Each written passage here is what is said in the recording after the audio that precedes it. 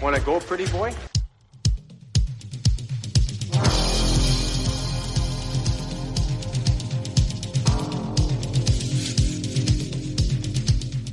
Two minutes by yourself and you feel shame, and then you get free.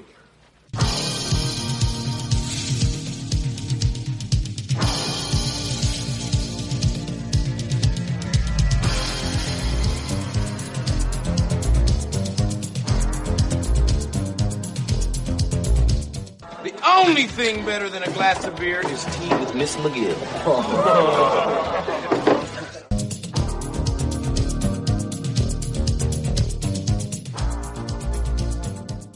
And welcome to the Fourth Line Voice Podcast. My name is Darren. Thank you very much for tuning in. Episode 300 of the big show, some enforcer-based podcasting coming at you, brought to you by the Hockey Podcast Network. How about that, folks? 300. It's a milestone episode.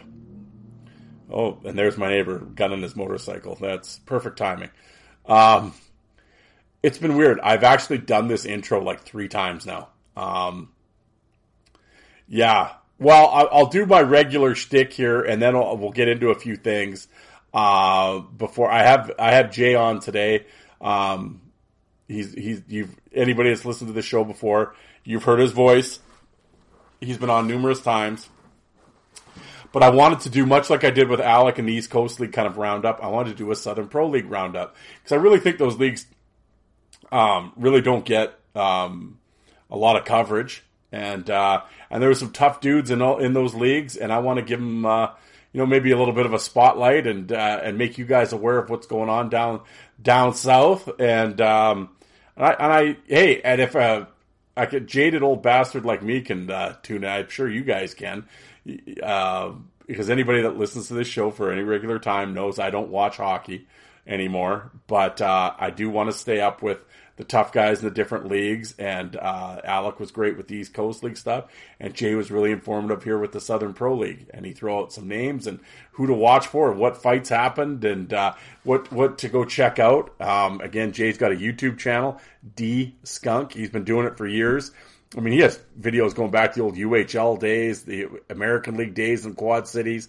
So definitely subscribe to his channel. He has some great stuff on there, including the Southern Pro League for the last couple of years. And same thing, Five for Fighting podcast with Alec. Tremendous back catalog by Lois Segroy Rushton. He does a great job with the interviews. He also covers the East Coast League. He's far more up to date than I am in terms of newer stuff. But he also has a YouTube channel as well, Five for Fighting. Definitely go down that rabbit hole in those videos. And I wanted to, like I said, I wanted to do kind of a season end on each league, just to kind of like a time capsule piece, so to speak. And I thought Jay would be the perfect guest for the Southern Pro League. And he happened to fall on the 300th episode. Lucky him.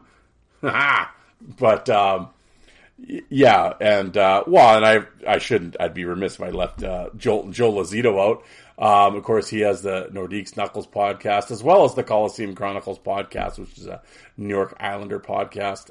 He does actually 2 shows, and he tries to get guys that have played with the Islanders or in the system. Same with Quebec, and he actually recently interviewed Ross Olson. It's his newest episode that's out. He met him down in Orlando, of course, and so definitely check that out. And Joe's got a tremendous back catalog, and been around forever, and I'm dating you, Joe. It's like I'm right behind him in terms of age, us 2 old farts. But I'm going to have Joe on here shortly here in the next little while, and we're gonna talk some maybe late 80s, early 90s NHL, and we'll throw some names around.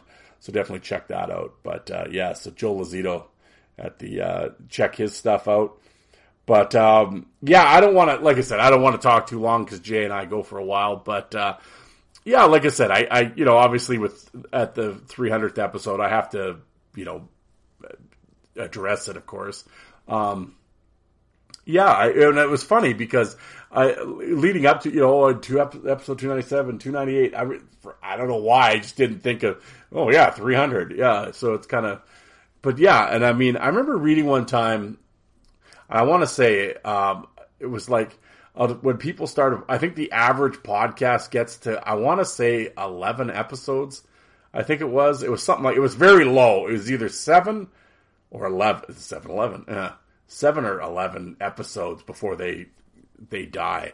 And, so to get to 300 is pretty nuts, actually. First things first, like I said, I'm not going to go on to the Oscar speech and be up here for an hour until the music starts playing, but, I have to thank Isha to start it all off. He's no longer with the Hockey Podcast Network, but at the time, he got a hold of me out of the blue. I had actually had my own show, or my own website, fourthlinevoice.com, and I had about 40 some episodes on it.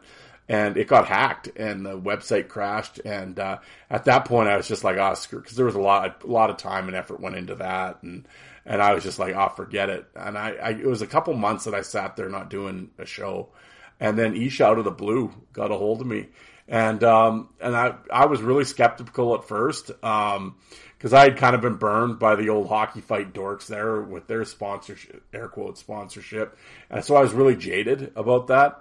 And so I don't know if my first interaction with Isha on the phone, I was kind of a dick to him, to be honest, I think, and or standoffish at least. And but everything he promised, they came through. And it's been really fun to grow with the network and see how those guys have really grew it. And and of course Isha's moved on now, and Dylan's picked up the torch, and he's been great with me, and I can't thank those guys enough for bringing me on the network, especially for my show, my type of show. Because like I said, the network guys were all about NHL podcasts and that type of thing, and air quote, whatever the trendy, whatever, and sort of really go out on a limb and bring my show on as a real niche product, to be honest, and when it's just strictly fighting.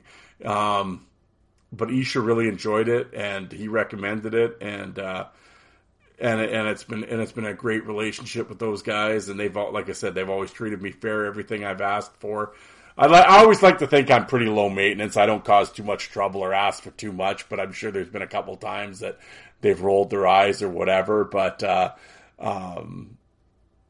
they've been great at everything I've asked for, they've given me. And, so first and foremost, I want to thank those guys for allowing me on the network and giving me the platform. And, it's been a great relationship working with those guys.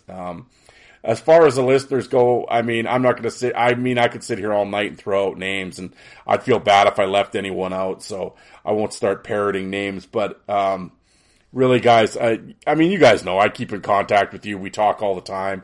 I appreciate all the feedback from the episodes, and get emails or direct messages from the listeners, and sometimes the comments have been I've gotten a few hate emails, we'll put it that way, but for the most part, 98% of it's been positive, and and it's constructive criticism, which is always valid, and it's just always welcomed, because that's how you get better. And like I always say, if you guys want to tell me something good, bad, or otherwise, I'm not hard to get a hold of. hockeyfights@hotmail.com, or if you're on social media, Fourth Line Voice on Facebook and Twitter, send me a direct message. As the kids say, my DMs are open, so I'd love to hear from you guys. If you have an idea for the show, or I'm doing something that's annoying, if you tell me, because if no one tells me, I don't know. And but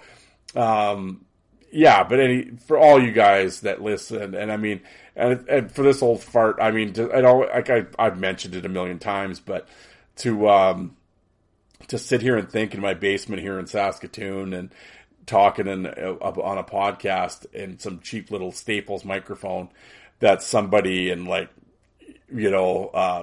UK or Sweden or Finland is listening is mind blowing to me, and that I'll never get over. That's crazy. And for all you guys, for everybody that out there listening, for the long term listeners, thank you for sticking with me. I know, it's just been really humbling, and like I said, to go on a Chartables list, and like I said, there's hundreds and hundreds and hundreds of hockey podcasts out there, and just to be recognized and have people listen and go to a Chartables thing and you see that you're like, 40th in Canada. How much validity there is to those charts, who knows? I'm sure it's numbers that can be manipulated, but nonetheless, it does mean that some people are listening to you.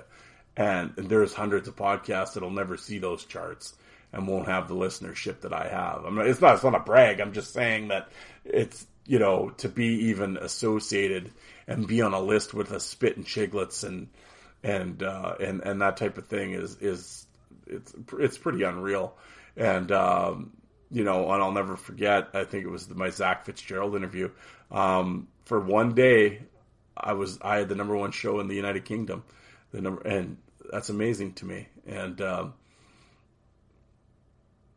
it's really something. And like I said, to think, it all started with a Staples microphone and me getting mad that no one was talking about hockey fights and enforcers. And here we are 300 episodes later. So, and the show's gone through a few things. I'll be the first to admit I don't do as many player interviews as I used to. And like I said, I've told you guys up front what's going on and what happens behind the scenes. I've never lied to you guys. It's been really frustrating, getting guests. And, after you do it for 300 episodes, I just do not have the patience for it anymore. And like I said, I'm a grown man. I'm not chasing people around. If you want to come on the show, you'll come on the show and you'll make an effort to come on the show when you're asked. If I ask you, you say yes, and you say, I ask you what time and you, Wednesday at 7:00. Well, as an adult and for the respect factor, I expect you to be there at 7:00 on a Wednesday. That's what you told me. And if you don't make it and then decide not to reply or what have you, that's it. I'm not going to ask you again. I'm not begging anybody. I'm not chasing anybody. And it seems to be a real, like I said, I have about 5 or 6 irons in the fire, and 3 guys who are all supposedly excited to come on have now just ghosted and they don't reply to texts anymore. And so I don't know what happened, but here we are. And so, like I said, so that part of it has been really frustrating, and it seemed to have gotten worse. I don't know.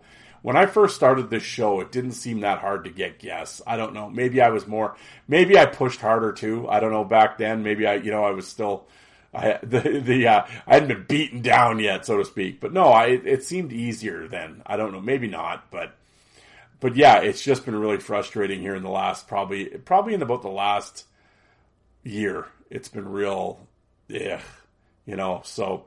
And like I said, with summer coming up here, and of course the kids getting out of school, and people on a vacation, go to the lake.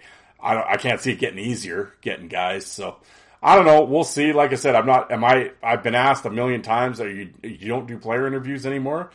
It's not that I don't do them, but I'm not going to go chase them. If one falls in my lap, I will certainly do it. If they're gung ho for it. But other than that, I kind of just enjoy doing my solo episodes and doing lists and player spotlights and legitimately having just fellow fight fans on and talking about their fandom and where they grew up and who they like and whatever, stories we can talk about. Those episodes to me are far more enjoyable. They really are. And in terms of whatever listens and that type of thing and downloads, it really hasn't affected my numbers all that much. Now, obviously, if I have a bigger name, a Morasti or a McIntyre or what have you, well, yeah, that obviously, like I said, with the Zach Fitzgerald stuff, Colt King, guys like that, well, obviously, those are going to drive up numbers for sure compared to me sitting here talking about the top 10 Hartford Whalers. Well, yeah. But overall, in general, I think from just a mental place of doing the show, it's a lot easier to not deal with that sort of thing. So, like I said, we'll see going forward. I'm not making any plans. Never say never. Like I said, I have a few guys that I still want to interview. I've talked to them about coming on the show. I haven't really extended in terms of we have never set up a date. Like I have guys that I've talked to, they said they'd come on, but we've never talked about doing at a date or whatever. And so it's not like, they've ghosted me. Well, no, they didn't. So I have to get back with them and we'll figure something out. So I do have, I will confidently say that yes, I do have some player interviews coming at some point. So no, I've not completely abandoned that type of thing for the show.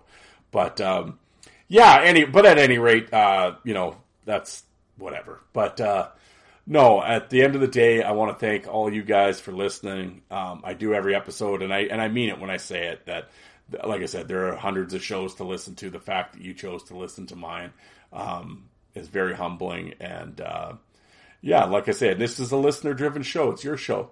I'll go on the fight groups, ask about a topic, or listen for your answers, or have fight fans on, and that type of thing. I have some ideas that I want to do with more season ticket episodes. I want to do a couple roundtable shows, more voting shows. I want to do more, having more tournaments, all that type of stuff. So I do always have some ideas. It always comes down to time. As I would say, not only work picks up here in the summer, but, I do have a wife that I need to talk to and hang out with, and also family stuff that I like to do, and, and that type of thing. So, it's not just 24/7 in front of a computer. So, bear with me, but, I do have some stuff that I'm going to be breaking out here in the summer, I think. So, and, like I said, I put it this way, I don't have any plans on quitting anytime soon. So, you might be stuck with, I don't want to say there'll be 300 more episodes. I don't know about that one, but, we'll see. As long as it's still fun and it fits into my schedule and my life. I'll keep doing it. I love sitting down here and yelling out the window, and, and right now it fits into my schedule. So, cause I've been asked that too, going forward in terms of how long am I going to do the show for? I don't know. I don't have a set number. Oh, once I get to this number, that's enough. No, it'll be enough when it just becomes too much, or it's not fun anymore. And that's when that's it. So I'll have no problem walking away at that point. But, as of right now, there's nothing like that on the horizon. So here we go. We'll keep rolling. But, have I repeated myself a bunch of times? Like I said, I've done this intro a bunch of times. I didn't like the way it was going, but then I forget, did I say that in this one, or did I say that in my last one? So I apologize if I repeated myself, but, the last thing I will say, and then we'll get on with my discussion with Jay in the Southern Pro League. Guys, the only thing I've always asked from the listeners, and it's not just, he says that every episode, it's just one in the ear, one out, in one ear and out the other. I'm not just saying it for myself. I'm saying it for Jay. I'm saying it for Alec, for Joe, for any creator that you enjoy, whether it be on YouTube, Instagram, TikTok, whatever.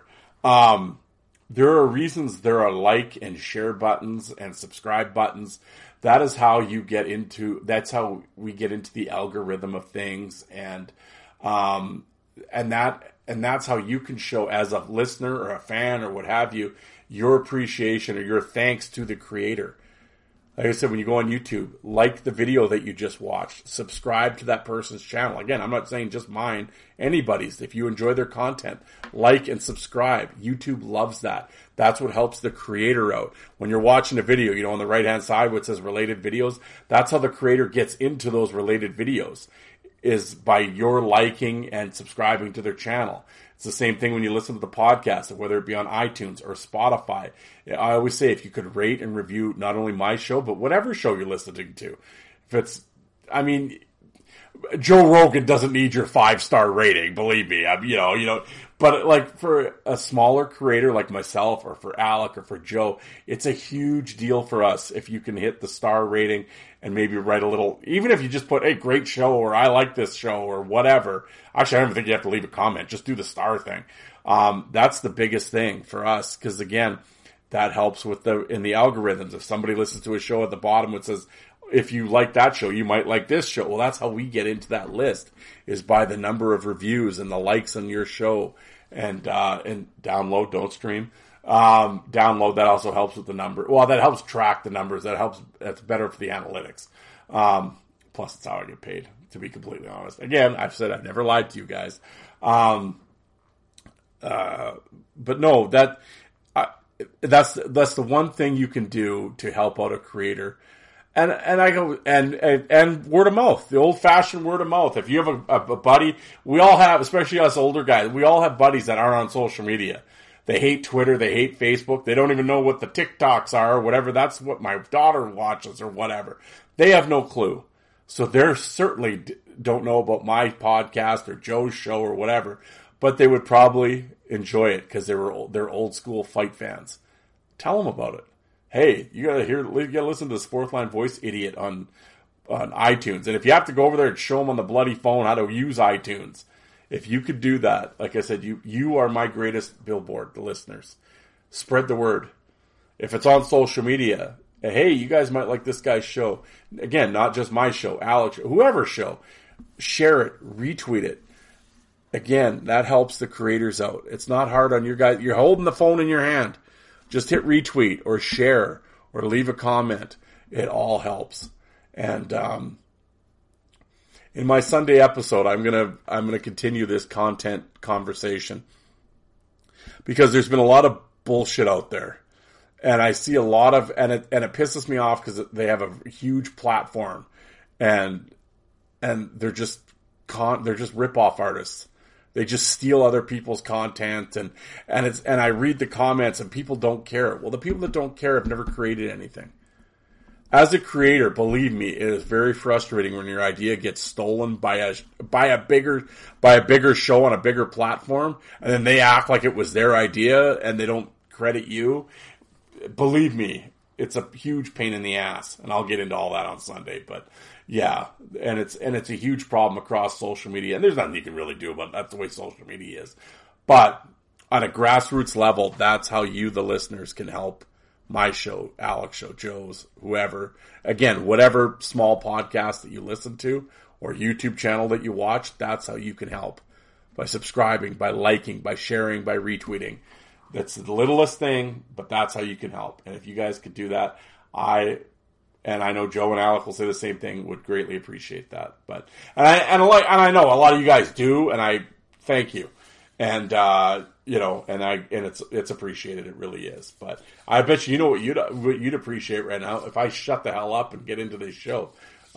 Hey, folks, I circle the drain. I got to beat the horse I got to kill a horse twice, right? But no, again, 300 episodes is. I didn't think I'd come this far. That's for sure. But again.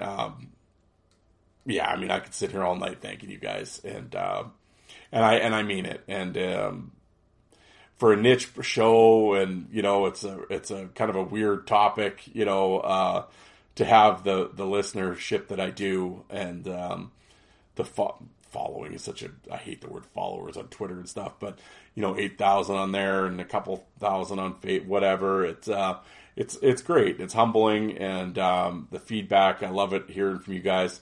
Again, hockeyfights@hotmail.com or on social media, Fourth Line Voice on Twitter, Facebook. DMs are open. I think I might have said that already. But yeah, I'd love to hear from you guys. Please drop a line anytime. And like I always say, if you have a story or you want to share something and you want to come on the show, hell yeah, drop me a line. I'll get you on here. It's not hard. I'm not hard to get a hold of. And I'll have you on if you have something to share. Because I think that's the cool thing is the sharing, and if it's a story that people haven't heard, or I grew up in this place or that place, and I saw this and this guy, and you fill in the gaps of like hockey fight history, so to speak. That's cool as shit, man. And I'd love to have you on to do that. Whoever it is, if you want to come on, you let me know. We'll make it happen. So, but yeah, let's get out of here. But again, episode 300, unbelievable. Thank you guys very much, and I hope you guys enjoy this. Like I said, if you're not a regular viewer of the Southern Pro League, well, I'm not saying don't get the season ticket package and the whole deal, but definitely check out Jay's channel. You might somebody might be. What am I trying to say? Holy, spit it out. You might become a fan of someone. That's what I'm trying to say. Yeah, so. But check it out. And again, Jay's a great guest. And if you don't know anything about the Southern Pro League, stay tuned in. Learn something. It's always nice to learn about new stuff. Why not, right? Jay was a hell of a guide. So let's and if anybody is a Southern Pro fan and you're tuning in for the first time because you wanted to hear, well, what does this guy say about Southern Pro League? Welcome. Thank you. And I really hope you stick around and check out either the back catalog with Brad Wingfield, Morasti, McIntyre, all those guests, or going forward with the show. I really hope you stick around. So, but let's get into it, folks. Here's my talk with Jay and our review of the Southern Pro season from this year. Thanks, guys, and we'll talk Sunday. All right.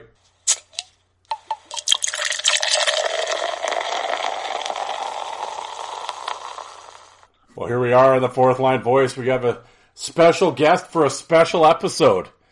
Folks, that's right. Episode 300. And I'm bringing in the heavy hitters. Jay, welcome to the show. Welcome back to the show. This is a big deal. You're the anniversary Thanks for having me back, buddy. Yeah, the big 300 episode. I know we've been trying to lock it down here for the past couple days. I appreciate you working with me on my my oh-so-busy schedule, but it's a pretty big deal, 300 episodes. You know, I appreciate you having me on for it. No, I appreciate you coming on. Yeah, I mean, well, of course, you know, Alec big leagued us.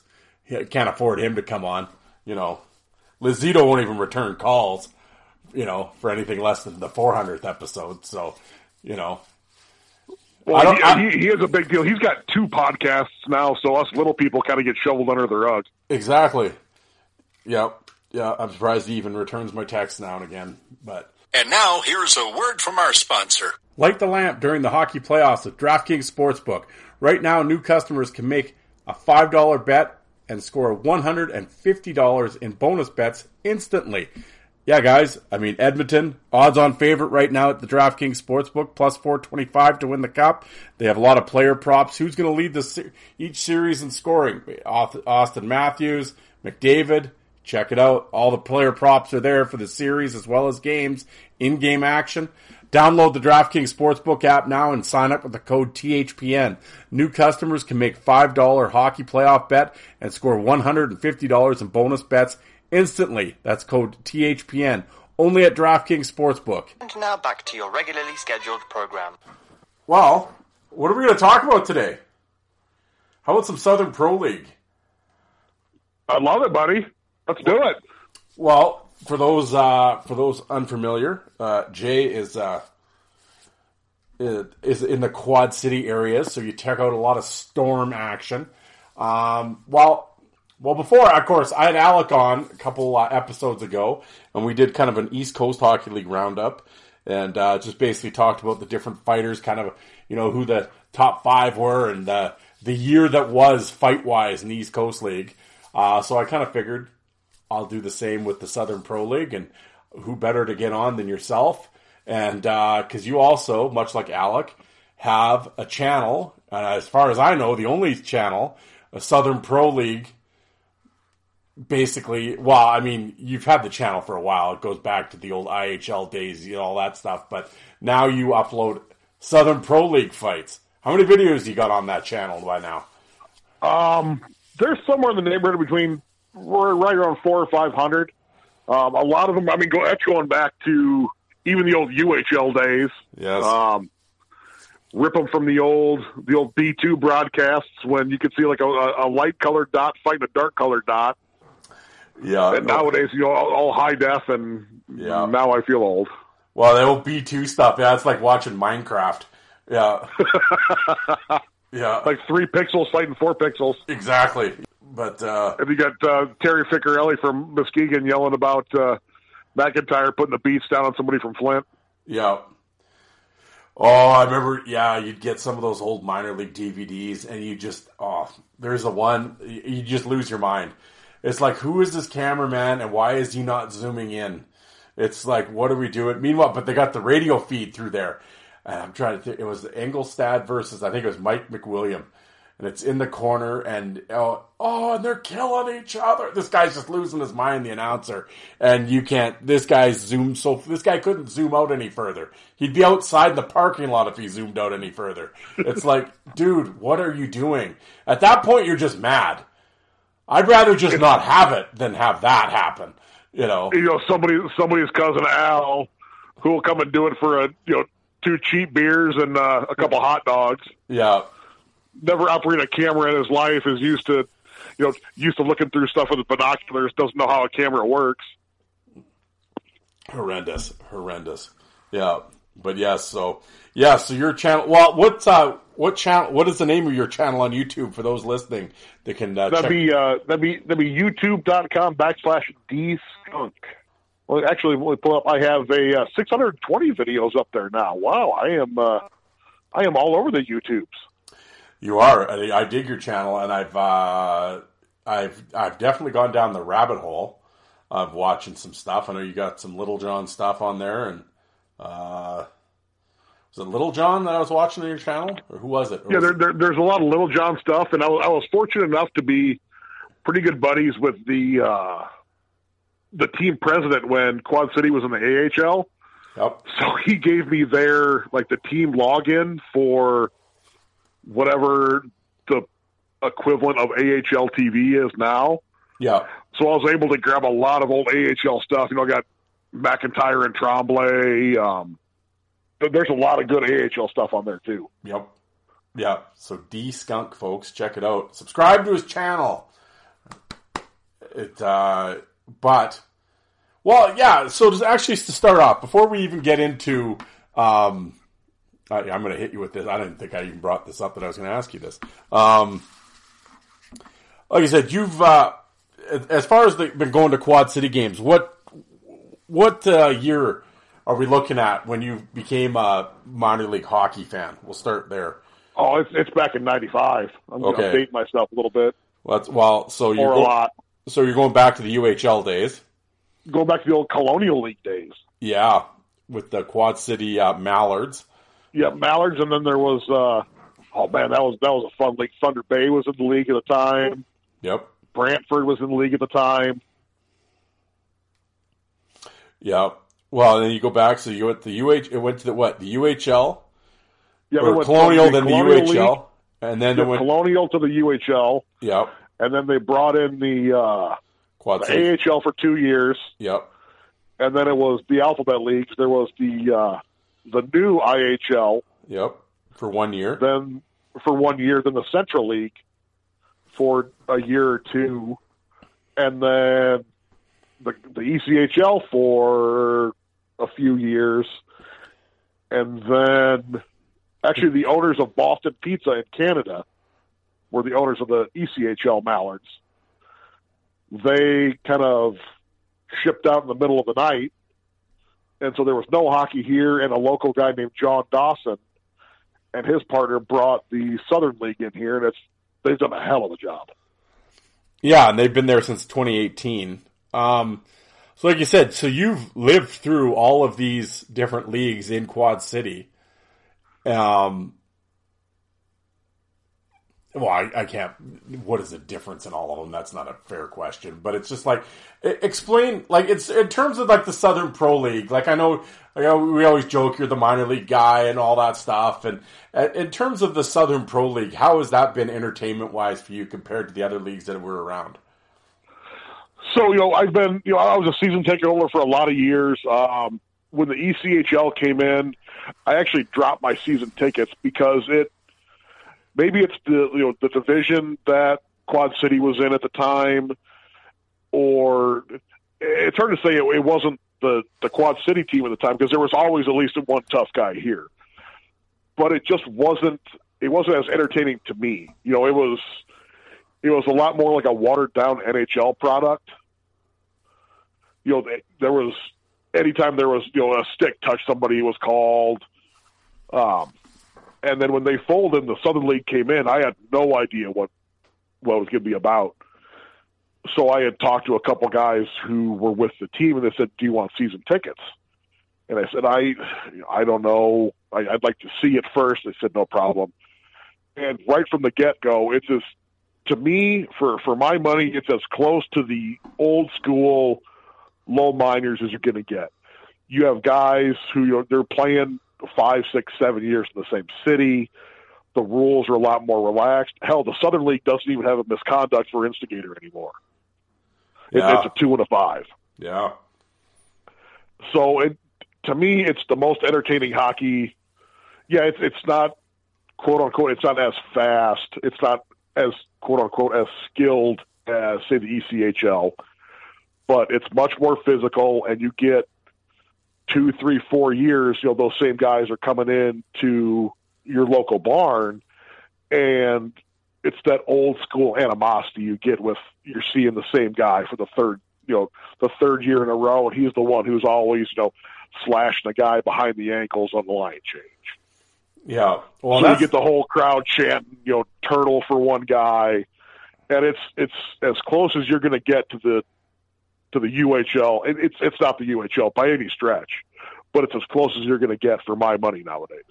Well, there's no fight limit in the SP, is there? No, there is not. There's no fight limit, and as I mentioned, there's not even a misconduct for instigator. Shit, see, they got the right idea. What's funny is, it might be jumping the gun a little bit, but there was, I think his name was Sean Golka. Give me 1 second here. Let me change my tab. Yep, Sean Golka of the Pensacola Ice Flyers. He headbutted a guy from Quad City. Like a legitimate just headbutt. He was not given a penalty for it during the game. If you're in the AHL, the ECHL, the NHL, you're getting probably 10 games for a headbutt. Oh, yeah. They gave him 1 game. And I'm sure some people got pissed off about that, but I love that kind of stuff. The gritty, dirty stuff, give them 1 game for a headbutt, let them sell it on the ice. Yeah, so for those that are unfamiliar with the Southern Pro League, it's this year it was 11. Well, it started off as 11 teams. It quickly became 10 because, of course, we had was it Vermilion, right? Yeah, the Vermilion County Bobcats out of Danville, Illinois. Played, how many games did they end up playing? What was it? They were 30 games this season. Yeah, and they were 4-24. Yeah. Between the 56 games last year, the 30 games this year, they won a grand total of 9 games. Yeah. Yeah, that's not going to draw a crowd. Did you ever go down there to see a game? I did, as a matter of fact. And I've been to Danville before, and about the best thing to do in Danville is pack up and leave. It's kind of it's not a bad town, but there are a lot of areas you don't want to go into. So we went down there for a game. It was $10 general admission tickets. Yep. It was a small arena, sat maybe 2,500-ish. And I want to say there was maybe 600 when we went there. It was cold as hell. I wore my insulated work boots, and my feet were still almost getting numb by the end of the game. But, I mean, they had, great ice. They had brand new boards, seamless glass. But the owner, from my understanding, didn't really put much into the product on the ice. Well, not with 4 but the wins. fans who were there were rabid. Yeah. What's funny is I had a buddy who played on the team. He was a big guy. The first ever home game, she went into the locker room after the game and was screaming at him in the locker room in front of everybody, saying, why aren't you being more physical?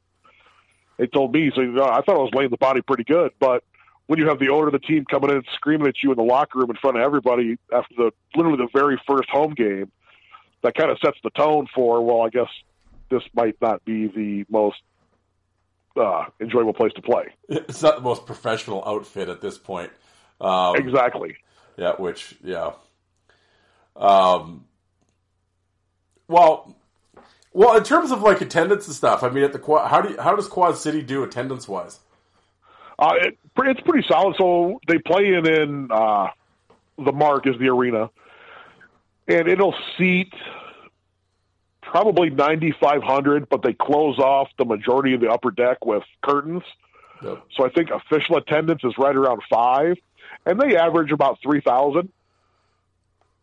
That's not bad for mine. And it's one of the better buildings in the league. I've been going there for almost 30 years at this point. So I love the building, obviously. But, I mean, it's a nice place to watch a hockey game. Well, I know way back when you and I did a season ticket series. Was it a UHL one that we did? No, I can't even remember. It was the 05-06 UHL season. Yeah, because it was with Danbury and stuff. Yeah, and I know at that time that you had been to a number of the rinks and stuff like that. In terms of the Southern Pro, have you been to a lot of these rinks? Not too many. Where Quad City is situated, there's Peoria, which is about an hour and a half away, and my mama always taught me, if you don't have anything nice to say, don't say anything. So I am not the biggest fan of Peoria. It's an older building. I'll leave it at that. Their fan base is what it is. Danville was about 3 hours away. We made that trip once. And then there is Evansville, Indiana, the Evansville Thunderbolts, and they have a gorgeous arena. And that's about 5.5 hours away. We went there once. And it's a beautiful arena.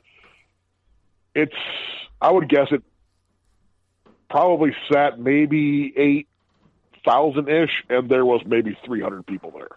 But my understanding is a lot of the southern arenas are older buildings.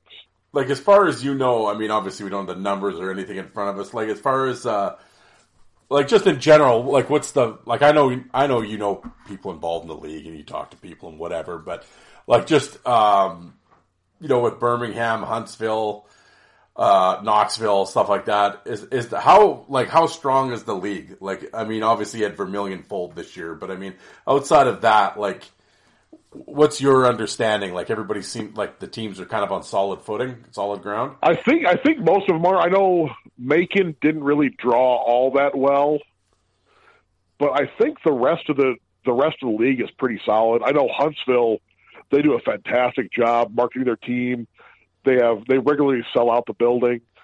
I mean, I've been to my wife and I have been to Huntsville before, not for hockey, but it's a really nice city, and they do a great job with the team down there. Yeah. But for my understanding, pretty much every team is. I mean, it's the low minors, so take it with a grain of salt. But I think they're fairly solid for like a low minor league team, low minor league. Yeah. Well, let's get into this league. Just sort of looking at things, and I mean, how are we going to do this? Well, I'll put it to you this way. I mean, we'll start at the top and work our way down. Well, I don't mean that. That sounds like so derogatory, but like we'll work our way to the cellar. But if somebody said, because everybody likes the lists that I do on the show and all that stuff, we won't get completely into lists. But if someone asked you who is like the kingpin of the Southern Pro League this year, what is Jay's answer when I ask you that? Before I do that, I must, as you have forced me to, I'm going to take a drink of my now warm. Yeah, I heard the crack. Yeah, Big Deal Brewing beer. As you and Alec both shamed me into drinking warm, I'm going to have to take a drink before I get into this because I'm sure I'm going to piss a lot of people off with who I say. All right, here we go. Well, you keep saying this. I did not force you to drink that warm beer. You could have had it in your fridge this whole time. It's awful. So you're saying not a big deal or whatever it's called. Old Bissonette and Ryan Whitney's beer is no good, according to Jay. Oh, God. I don't know if it was intentionally brewed with dead animal, but it certainly tastes like it was. Well, that's not really... I guess I'm not getting any sponsorship on this show from Big Deal Brewing. After that ring, they already have their own podcast, though. They're not going to sponsor another podcast. Well, I could be the Southern Pro podcast, their NHL podcast. The old Little Deal Brewing. Yeah, exactly. The Who? That could be my beer. Who? Yeah, that's awful. Wow. And don't you say, "Oh, I didn't make you drink it warm." I very clearly remember you and Alec browbeating me into getting a warm can before I got called off from the Minor League Mayhem recap episode. Oh, yeah, exactly. Just go ditch us to go talk to your mechanic or whatever. Yeah. And give him a lot of money in cash. Okay, so back to your question about who I would consider like the kingpin of the league, and I know he is hated league-wide except for his home team, but it's got the conversation has to start and end with Ryan Devine. Yep. He's the type of guy where you absolutely hate him if he is on the other team for the majority of people. And if you look at like the SPHL Facebook groups, everybody just can't stand him except for the Knoxville fans. But in my opinion, he is one of those guys who is 10 or 15 years too late because he is custom made for the old UHL. He's the type of guy who every time he is on the ice, he's looking to get something started. When Knoxville played here in Quad City for, it was 2 or 3 games, every shift he was out there shaking his gloves, trying to get somebody to go. And the thing about him is he's actually a decent player. He ended up with 186 PIM this year in 36 games, 16 points. It was a plus 13. So, I mean, he's an every shift kind of guy. He's not one of these guys who, obviously nothing against him, he's not a guy who's getting, 2 shifts a period. He's out there on a regular shift. Well, speaking of that, as far as that goes, I mean, what are the roster like? You really can't have a guy like that anymore, can you? Like a 3-shift guy? Like, is it pretty short bench, isn't it, in the Southern Pro League? In the Southern Pro League, you can dress 16 guys, so you can have your 3 forward lines and 3 full D lines. Yeah. And then have that 10th forward or 7 defensemen. But a lot of the teams, they don't have that. Well, I mean, nobody has that nuclear deterrent anymore, right? No. But they still have that kind of energy guy out there who's willing to go out there and get something started. But I don't think, I mean, regardless of in what league you're talking about, there might be 5 guys total in hockey where you could say the other team might be scared of them. You're not going to see that 10th forward anymore, or that the 13th forward anymore. No. But Ryan Devine is one of those guys where I shouldn't speak for it because I've obviously never been on the ice with him, but where players know where he is on the ice at pretty much all the time. Yep. So we got Devine. Oh, he's a big dude too. He is 6'4", 225. And yeah, he's a big dude, and he is probably the biggest. He's not the biggest guy in the league by any stretch, but he is like a legitimate, what I would call a heavyweight in a league that doesn't have too many actual like heavyweight fighters. Because there's other guys who I would put up there in the top 5. Sasha Y, I apologize, don't know how to pronounce his name. He's a guy out there who he's always looking to start something too, but he's 6 foot, maybe 200 pounds. But he came out of the Q actually, which kind of shocked me. But yeah, he'll go with anybody. He's always looking to start something. He was actually teammates with Ryan Devine in Knoxville for a while. And then when Vermilion County folded, Justin Portillo, he was actually, I like to see it. He's a tough guy. He can skate every shift for most teams. He was actually the captain of Vermilion County. But when they folded, he played a couple games in the Federal League, and Knoxville brought him in and sent Sasha Roy to Macon, I want to say. But but Portillo's another bigger guy who will go with just absolutely anybody. He is one of the kind of a 9th or 10th forward. He's not going to hurt you too much on the ice, but he's ready to go at all times. He'll go with anybody. Yep. So we got Devine, we got Roy, we got Portillo. Who else are we looking at here in your top 5, so to speak? It's hard to say.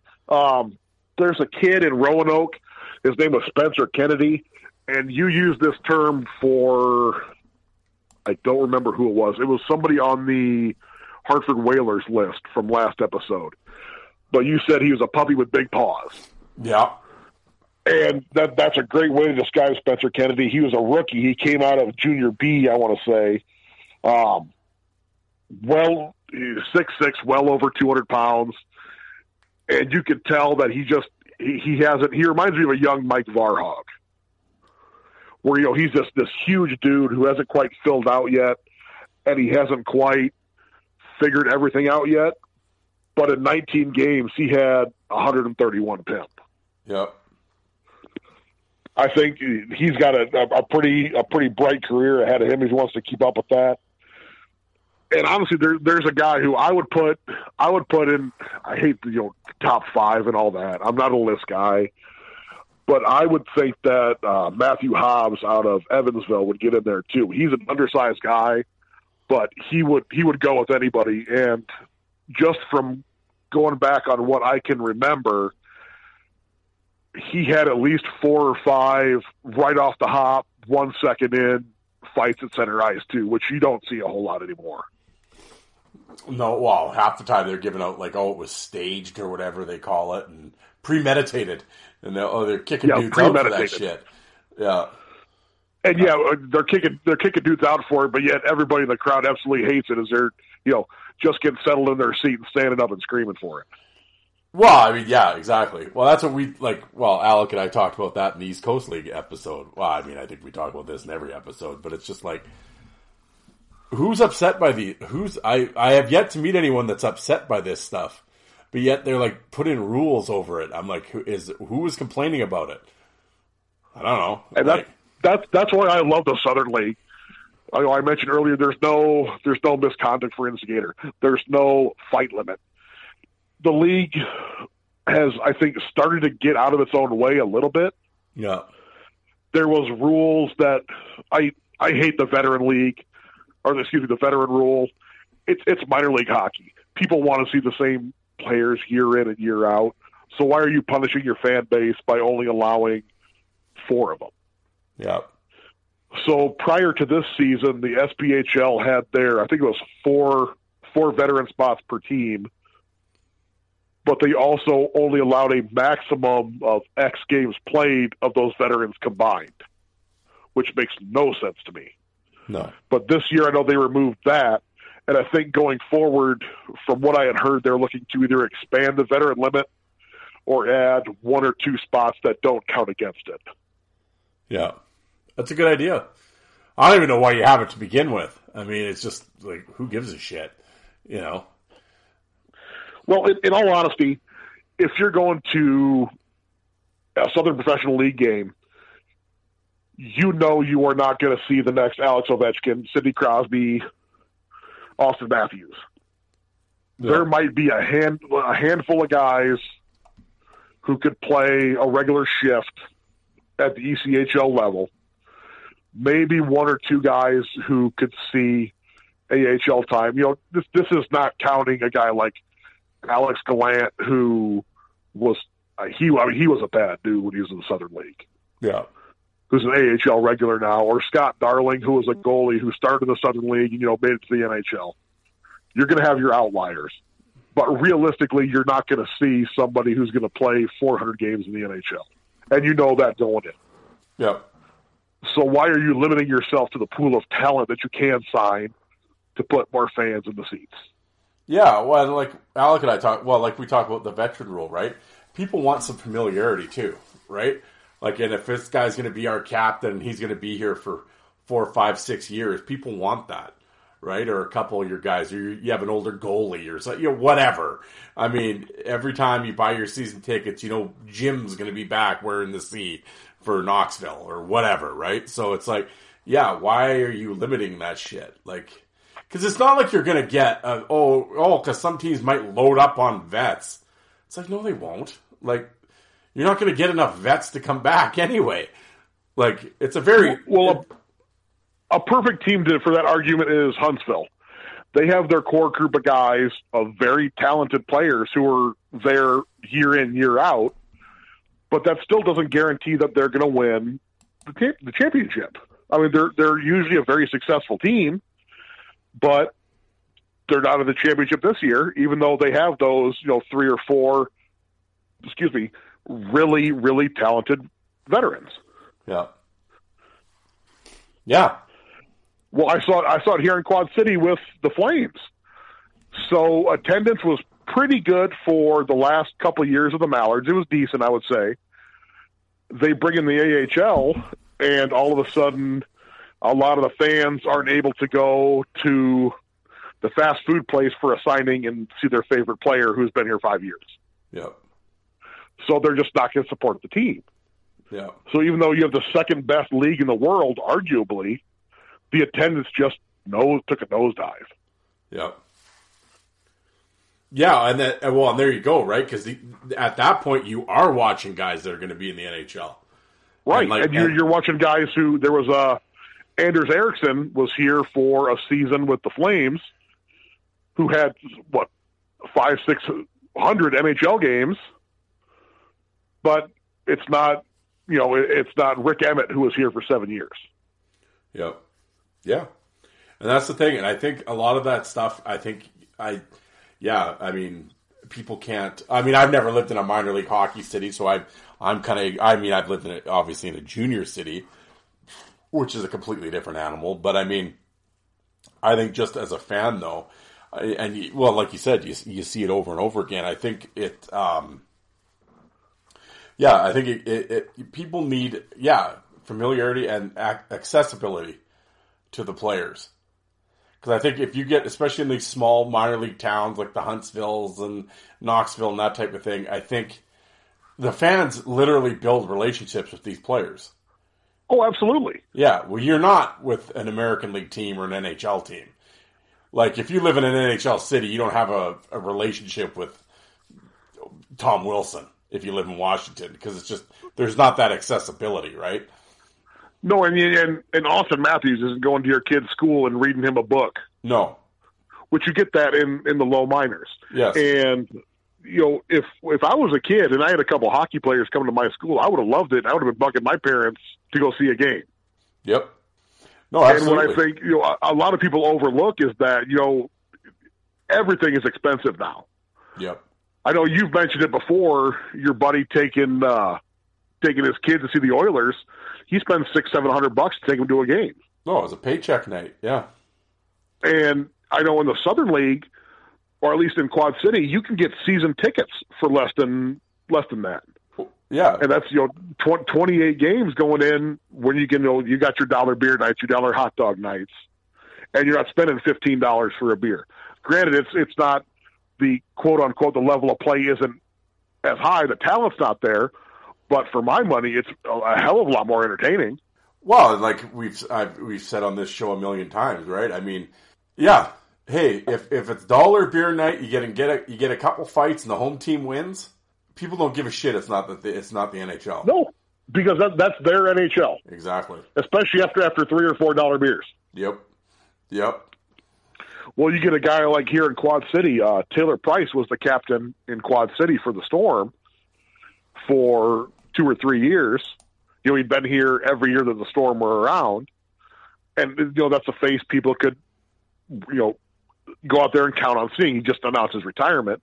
But he was a guy who would go out there, he was that guy who would, every single shift he was in somebody's ear, he was giving them that extra shot, poking them behind the knee, giving them a slash to the ankles, which in a higher league, you're going to get a penalty for it every single time.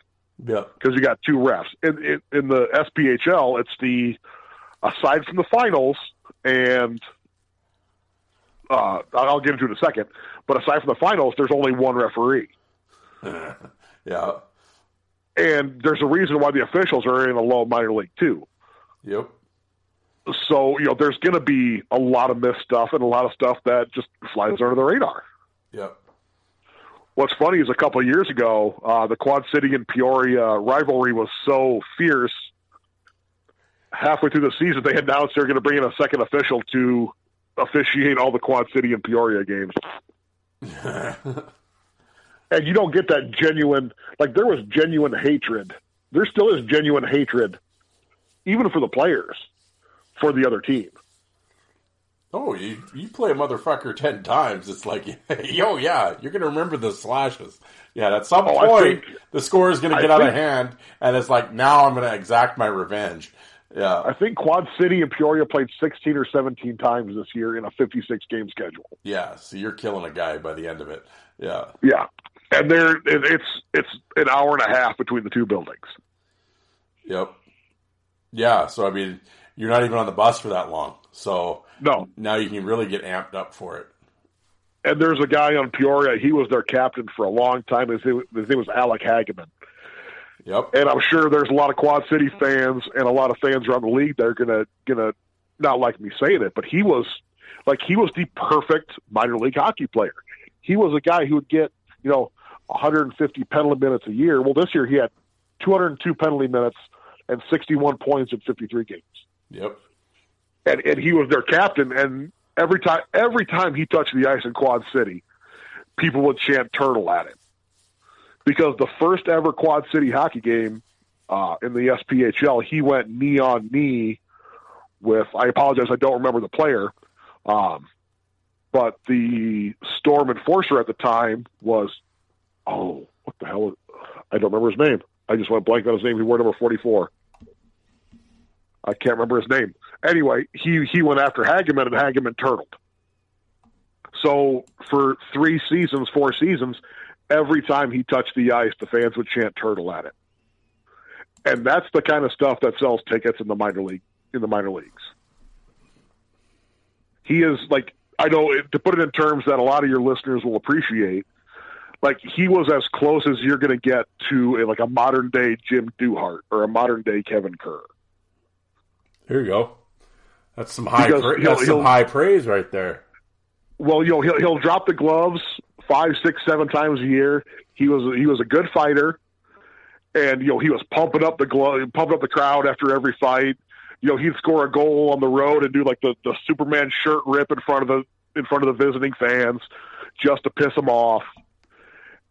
And I think if more levels of hockey had that kind of a character, you'd have a whole lot more engagement. Yep. And it's sad because he actually retired. The Peoria Rivermen lost in the semifinals to Roanoke at home. Peoria was at home, and Hageman skated around after the game when they lost and laid his jersey at center ice. And it's a shame that hockey is losing, a character like that, or a character like Taylor Price, who played for Quad City, because there's nobody coming out of the OHL that's going to replace that. No, and that's the thing, right? It takes, and it's tough too, because at the same time, it's like, you're going to get, like, how are you going to? It's pretty tough finding guys, for the sake of this exercise that we're doing to fight or whatever. Well, I don't mean it in this way, but it's going to sound whatever. But it's like, it's one thing to fight in the American League. It's another thing to fight in the Southern Pro League. Right. I mean, you're not fighting one of the Gallant brothers down here. No. But there's also, what do you call it? There's a business decision to be made. Absolutely. And, I have no problems with some business decision being made, especially down at this level. Yeah. Because, let's be honest, the guys down here aren't making, nobody is financing their retirement by playing in the Southern Professional League. No. So they're going out there, they're going balls to the wall for their game check. And if they're not going to drop the gloves, I have no problems with that. But then you get a guy like Matthew Hobbs. He's an undersized guy. I don't remember what was the term I used. I wasn't talking about him. I was talking about somebody else before we started record. Oh, he was Dollarama Garrett Hunt. Yeah.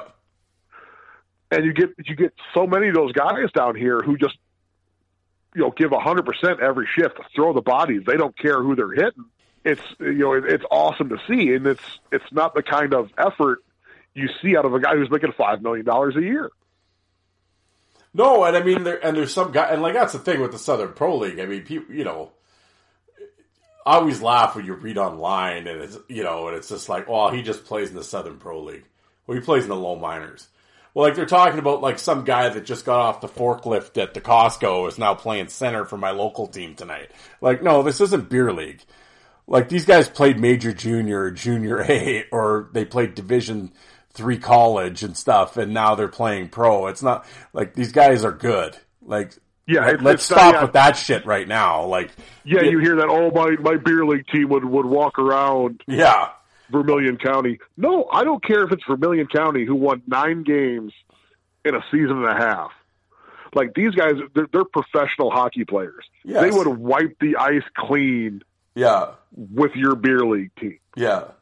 Oh yeah. I don't care that Johnny's leading your team in scoring at the 9:00 game on Tuesday. Like, no, he's not playing in the Southern Pro League. So stop with your stupid talk. It's like, no, these guys are all elite level players. So it's like, yeah. So when they're playing, it's like anything, right? Obviously, they're competing. You want to win. I mean, regardless if you're getting 300 or 500 for the week. I mean, and it's competitive, and I don't care who it is. Guys don't like getting hit or whacked or cheap shots, so you're obviously going to always have some fights. And nobody likes to lose. No, exactly. And that's the one thing, any elite level athlete, if you've been around any of them, it's like, yeah, they're ready to fist fight over checkers. It's right. Like, there's a different mindset in any athlete. Yeah, there's a difference. And all these guys have it. Yeah. A good example of that is a guy named Davis Kirkendall. He played in Vermilion County, and when they folded, he ended up here in Quad City. And I was talking to somebody from the Storm front office, and they said, he's like a kid in a candy store. Fournier, who was a Chicago Blackhawks draft pick, spent a lot of time in the AHL, had to retire because of shoulder issues, and ended up living in Quad City for whatever reason. And he plays for the Storm, and still gets up for every game, even though he played however many games in the AHL. He's playing in the SPHL and still loves to go out there and play the game. Yep. Oh, like you said, right? These guys are elite players. Like you said, the rivalries, you're playing guys double-digit times a year, like 10, 12, 13 times a year. Yeah, well, I don't care if you're playing co-ed slow pitch. If you play some team 13 times in a year, you're going to start hating the first baseman at some point. So, oh, absolutely. Yeah, let alone now we're going to make it elite hockey and we're going to start hitting each other. Yeah, shit's going to go down. So, well, I mean, you get a team like when Pensacola would come to Quad City. They wouldn't come to Quad City for one game. They're playing 3 games in 3 nights or 3 games in 4 nights. Yep. So by that second or third game, like, you're going to have genuine animosity with those guys. Yep. And then what's funny, I emailed you a few of the fights I wanted to mention. Yeah. One of them was actually between Quad City and Pensacola, and it was actually the aforementioned Davis Kirkendall fought with Nick Leitner, 2 guys who are not known to fight. But, you get it under each other's skin, you get going, and Kirkendall lands 2 absolute bombs, buckles Leitner, and it's like Mike Farhog in the LNAH preseason. Leitner goes down, leg underneath of him, gets his knee all torn up. Camera comes back to him. He's got 2 or 3 cuts on his face. It was a hell of a scrap from 2 guys who, in the low minors, don't need to fight. Yeah. But because they love the game, they're going at it. And now, here's a word from our sponsor. Let's face it, with coffee starting at $5, yes, even without the customizations, and our bank accounts somehow always depleting, we're officially entering a dupe session. Most products do the same thing, but are priced differently, solely based on the brand name. So a good duplicate, or dupe, is critical for getting the highest quality at the best price. And one dupe you definitely shouldn't sleep on, Raycon wireless earbuds. Raycon is a premium audio at the perfect price point, so you can listen to what you want, when you want, without breaking the bank. Everywhere you turn, people have earbuds in, and they're always talking about, oh, I lost this one, I lost that one, you wouldn't believe how much it cost me. Well, Raycon's mission is to prove that you shouldn't have to pay an arm and a leg for quality sound and essential smart tech listening features.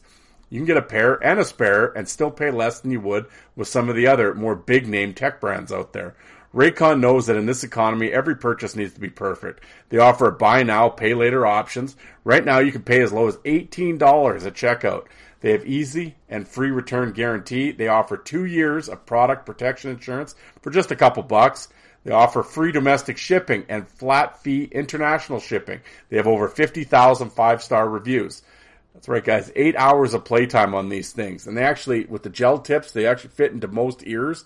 I know I always have difficulty with that, and they fit into mine perfectly. And the sound, tremendous. So right now, go buyraycon.com/THPN today to get 15% off your Raycon order. That's buyraycon.com/THPN to score 15% off. Buyraycon.com/THPN. And now back to your regularly scheduled program. Absolutely. Well, yeah, and that's the one thing. I like I said, I'll be completely honest. Other than I don't follow these leagues religiously or anything like that. I know if there was a good fight throughout the year, you'd be like, send me the link, the next morning, hey, you gotta check this shit out, and so I'd see it that way. And I would watch obviously your YouTube channel as well, but it's like these names don't mean anything to me. Like it's, no offense to the guys, it's just I don't really follow hockey that much anymore. So, but there is definitely some entertaining scraps, and like I said, the East Coast League with Alec this year, there was definitely some solid bouts in there, and yeah, and in the Southern Pro League was no different. And I enjoyed the clip that you sent me was old Rex Moe going into the bench. I was down with that. Oh, I love that. How in what other league are you going to see a player physically go into the other team's bench and just start fighting with 3 or 4 guys? And then when it's all said and done, a few days later, he gets suspended for 10 games, and then the league's like, oh, no, wait, that's too much. We're going to knock it down to 8. Yep. 8 games for going into the bench and fighting on the other team's bench. In the NHL, he would have been suspended for 30 games. Oh, shit, yeah. Yeah. And Rex Moe was a rookie.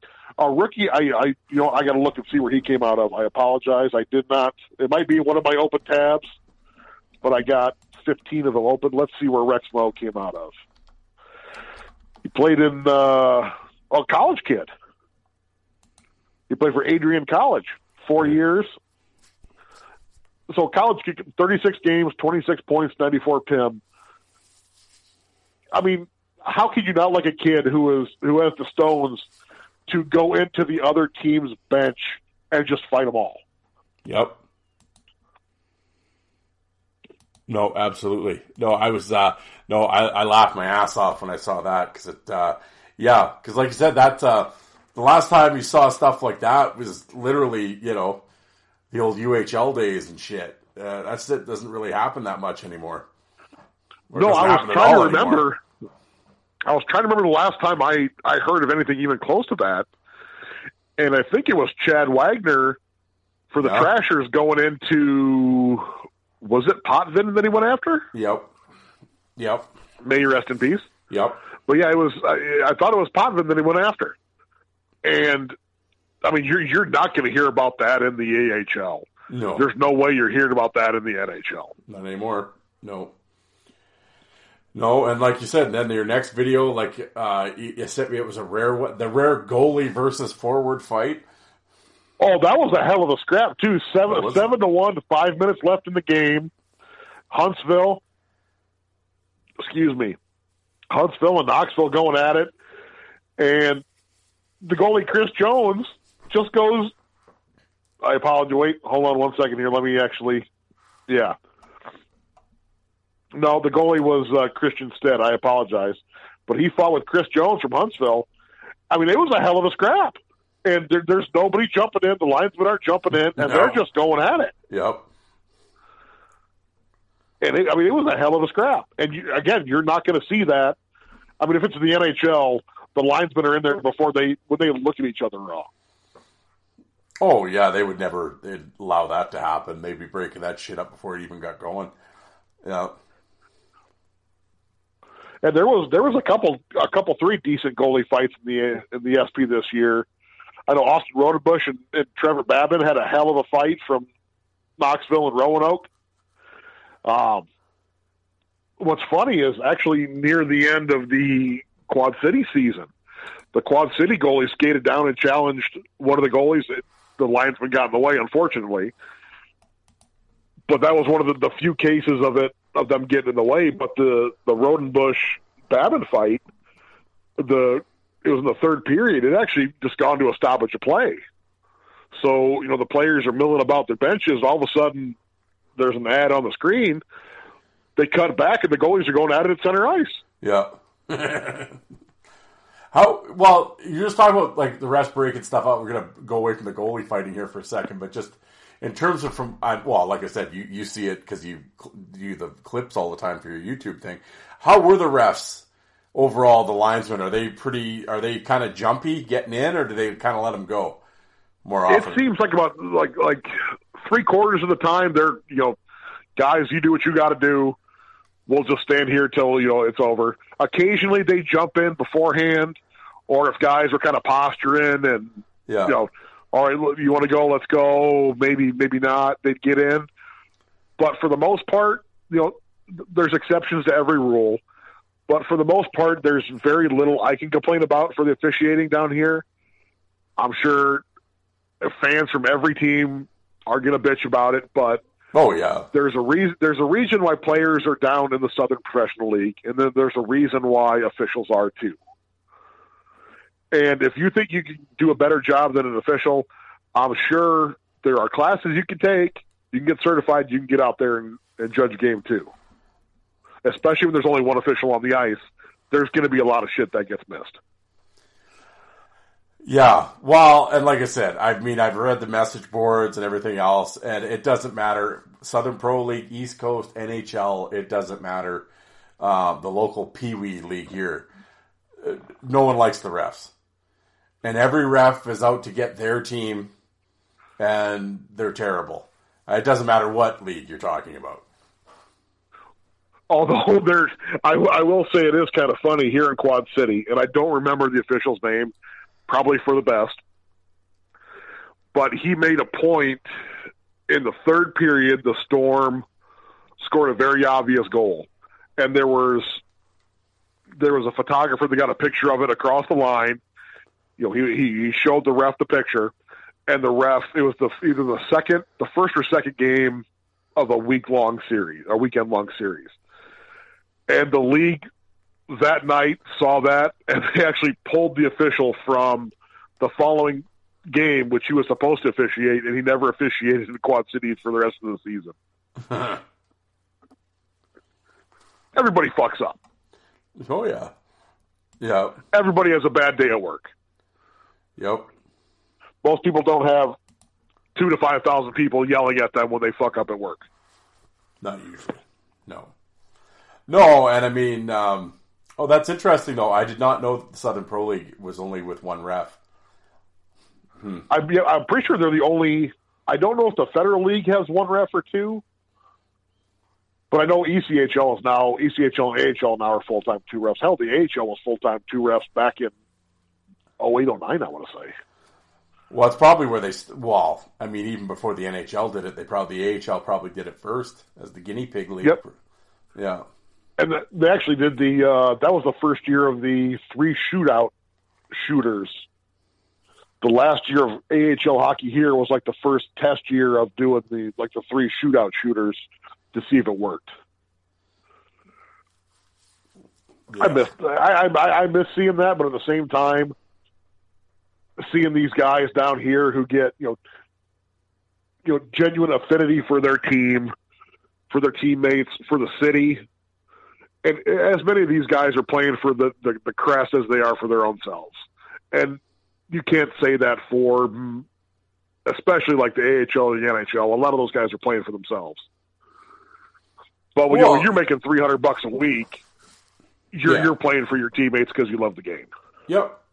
Well, yeah, and in the American League, and it's hard to fault the guys, right? Because it is like, look at me, because you're trying to get to the NHL, right? Oh, absolutely. I can't fault them for that at all. No, so there is a certain level of selfishness that comes into it, right? Maybe when you're the veteran guy and you got the AHL, you're not getting the call or whatever. But for a young guy still chasing it, yeah, it's all about me, myself. Oh, you got to sell your brand nowadays, and I can't fault the guy for doing that either. Exactly. But I think it makes for a more entertaining product on the ice when, instead of 5 or 6 guys, knit for the team, you get 15 guys that are doing it. Yep. No, I agree for sure. Well, one thing we'll get away from the fighting here for a second. I always have to ask because I know you love it, and so do I. And we talked about it on the season ticket series and everything else. In terms of minor league hockey, there is no getting away from the Carney aspect. And we have ugly Christmas sweater night. We have Star Wars night. We have all these different nights. What was there some memorable Quad City ones this year? Oh, I tell you what, the one that comes to mind first is the one that so many people hated, and I loved it. So the league had a deal with, I don't know if you get it in Canada, but the channel Nickelodeon down here in the States. Yep. So the team had, X amount of jerseys, like templates to pick from. And the Storm went with Baby Shark Night. And there were so many people bitching and moaning about, the cartoon Baby Shark jerseys, and they played the song ad nauseum during the game, and I loved it. I loved I've been on the show enough where that I love that Carney shit. Oh, me too. Absolutely. It was tremendous. But my personal favorite is kind of something unique the Storm did, is they did Dia de los Muertos, a Day of the Dead jersey.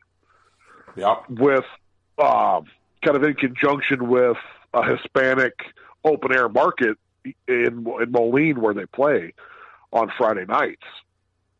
And my wife is a big fan of most of the specialty jerseys. I can kind of take them or leave them, but that was the one where I need to have one of those jerseys. And it was probably one of my top 5 coolest minor league specialty night jerseys ever. They were tremendous. Yeah, they did look good. I remember you sent me the picture of that. Yeah. Yeah. Well, I always say with the Carney stuff and everything else, I hate when the NHL does it. Because that bugs the shit out of me for some reason. But to me, the lower minor league should be doing it constantly. So I always laugh because I get mad at I really don't give a shit what the NHL does. But it's the third jersey, the stadium jersey, the reverse jersey. It's all this shit, right? Just money grab. And I understand. But at the minor league level, it's a complete money grab because they need the money, so. Absolutely. And they help out so many charities when they do it. Because every time the Storm did a specialty jersey, the money would go to a different charity. Yeah. Or a different cause. And it was, it's awesome to see. There was a police officer wounded in the line of duty here in Quad City. And I didn't care for him, but they had a first responders jersey where the front half was like a police uniform and the back half was like a fireman uniform. And all the proceeds to that went to this police officer who was hurt in the line of duty. So it's tremendous to me. There are so many teams who can help out their communities by doing something off the wall like that. Yep. Yeah, no, exactly. And I think that's where, like you said, with the specialty jerseys and everything else, it's I can never, because there's a lot of people, that listen to this show or follow me online or whatever. I'm the old man yelling at clouds most of the time, and like I said, I don't watch hockey anymore and whatever. But when it comes to specialty jersey nights or see the Carolina Hurricanes and that shit that they do after the game, that drives me nuts because that's what are you doing? That's surge shit. I hate that shit. But minor league teams doing goofy shit, I love it because it's that's exactly what they need to do. And like you said, the money goes to a good cause. And I think there's a much more, like you said, community feel to it. Whereas compared to the NHL. Yeah. And I think that's, in a roundabout way, that's what I'm getting at. But it's there's sort of that, it's just this closeness, right, with these teams. So along those lines, actually, one of the fights I had sent you and I wanted to mention is it was here in Quad City. I brought him up earlier. The Storm captain Taylor Price. Yeah. He's a guy who would he'd fight 5, 6, 7, 8 times a year, always getting in somebody's face, but he was not afraid to back it up. Well, Fayetteville, the Marksmen were in town, and there was a defenseman, Troy Murray. He is your quintessential minor league greasy defenseman. He's going to clear the front of the net. He's going to lay the body, and he's glassing out. So they were mouthing off, and Price and Murray went at it, and Troy Murray landed one of the hardest punches I've ever seen hit, and he basically broke Taylor Price's face as Price was landing a hell of a shot on him. It goes to show you, Taylor Price with a broken face still played a handful of games after that before saying, all right, I need to take time off because, my face is shattered. So later on in the season, the Storm had actually traded for Troy Murray and brought him into the team. And they had a deal on the ice after the game where, go and meet the players, whatever. And it was packed, which I think is perfect for minor league hockey. Yep. Well, as you know, I take a lot of pictures of the games, and especially the fight pictures, like to hang them up in the basement. Well, I had a fantastic picture of Troy Murray and Taylor Price both landing a simultaneous punch. And I went up to Taylor Price. I'm like, this might be difficult to sign, blah, blah, blah. And he goes, you know what? He goes, we're brothers now. I got no problem signing it. And that's the kind of thing you're not going to see in the NHL. Somebody's not going to sign a picture of themselves landing a punch but getting knocked out at the same time. Yeah. That is a hell of a picture, though. That's one of my favorites that I've ever taken. I've taken a lot of pictures. That's one of my favorites I've ever taken. Yeah, the pictures are solid, and we're doing this ahead of time, but yes, the picture on the show graphic is Jay's picture that I'm using. So I'm fortunate enough to sit in the spot where I can get some good pictures. I want you to get up like that bird's eye view picture that I found. That was somebody put up there. I want you climbing the beams in Quad City.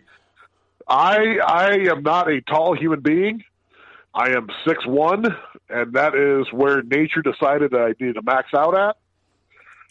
I would not like to be above any kind of surface, especially a very unyielding surface like ice. But just for you, I will see what kind of strings I can pull next season.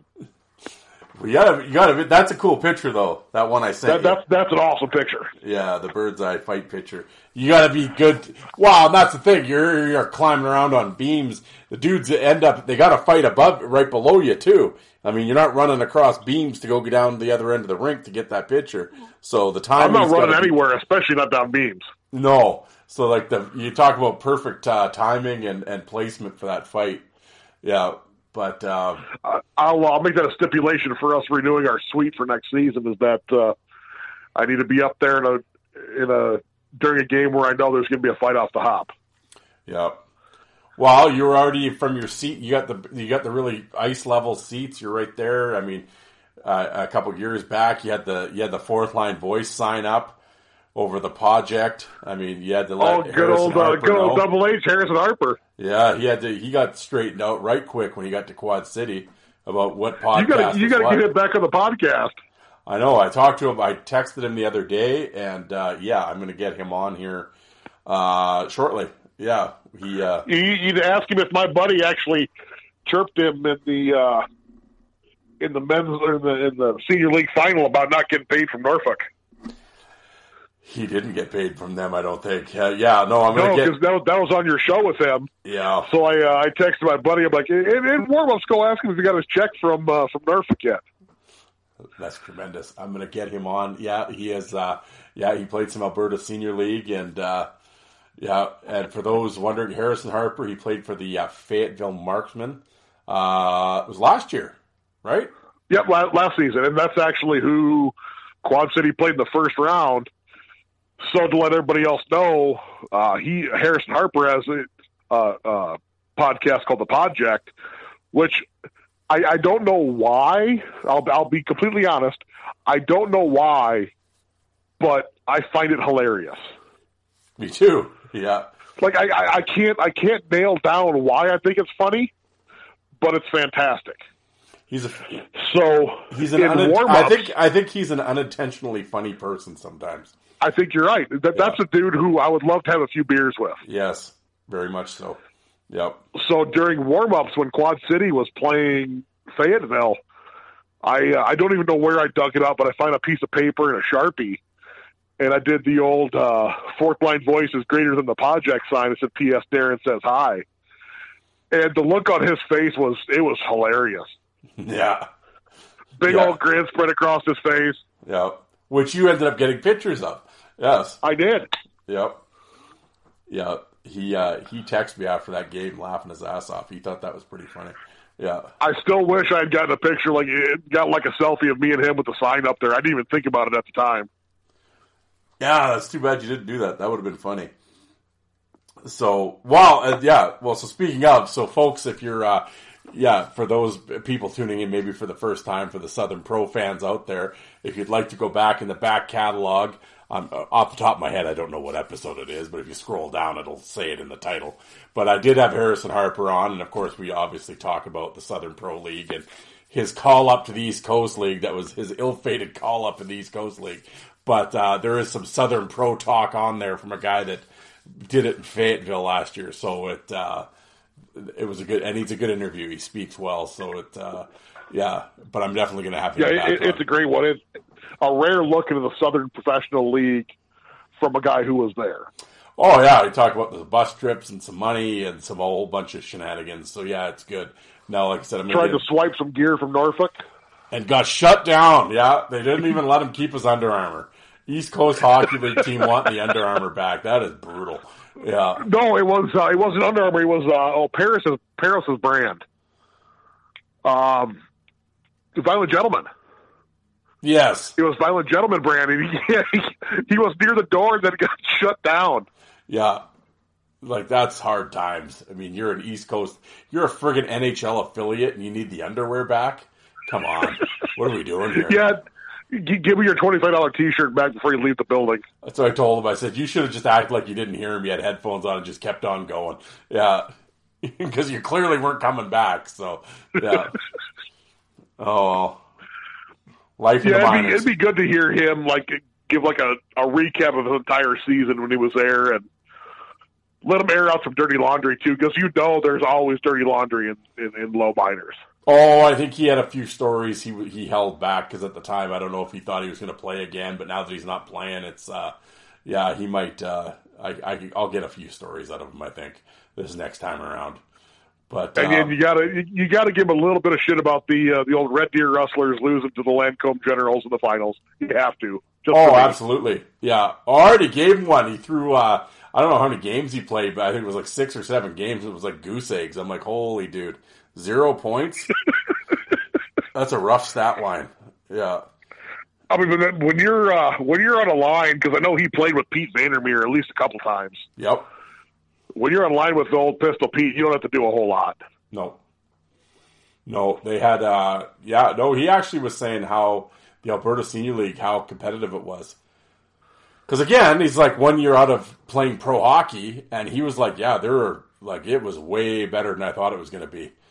Like, he was like, there's really solid players, and they take it serious, and he was very impressed with how good it was. Yeah, my buddy said the same thing.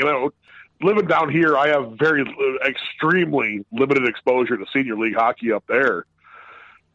But even at that level, he said it was, it was legit. Like game in, game out, it was a battle. Yep.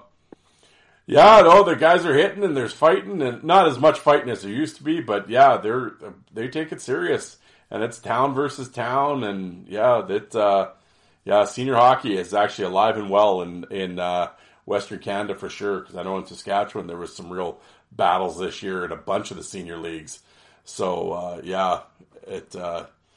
it's interesting, that's for sure. But getting back here, we're kind of all over the place here with our Southern Pro League. we kind of broke down kind of the top top 5 guys or what have you. Yeah, all right, we're back here. Sorry, folks, little sidebar, little break. No, I was going to ask you, like, just in terms of the overall, if the kind of who are the tougher team? What was the toughest team? We'll put it that way. Who's the toughest team? And who was the toughest team in the Southern Pro League? I'd say probably Knoxville, because they had Ryan Devine all year, and then Sasha Waugh sat shotgun for him for a while, and then they got rid of him, pulled up Justin Portillo. I'd say probably Knoxville was the toughest team from top to bottom. Yeah, well, and and I know we had talked, obviously, with the different fight clips and stuff like that. And, I mean, like you said, you throw out Waugh and Portillo and Devine and, and those type of Spencer Kennedy and guys like that. Just as far as the just toughness kind of maybe flew under the radar. Maybe they didn't have a lot of fights, but when they did, it was like, they were dropping bombs. You got any names?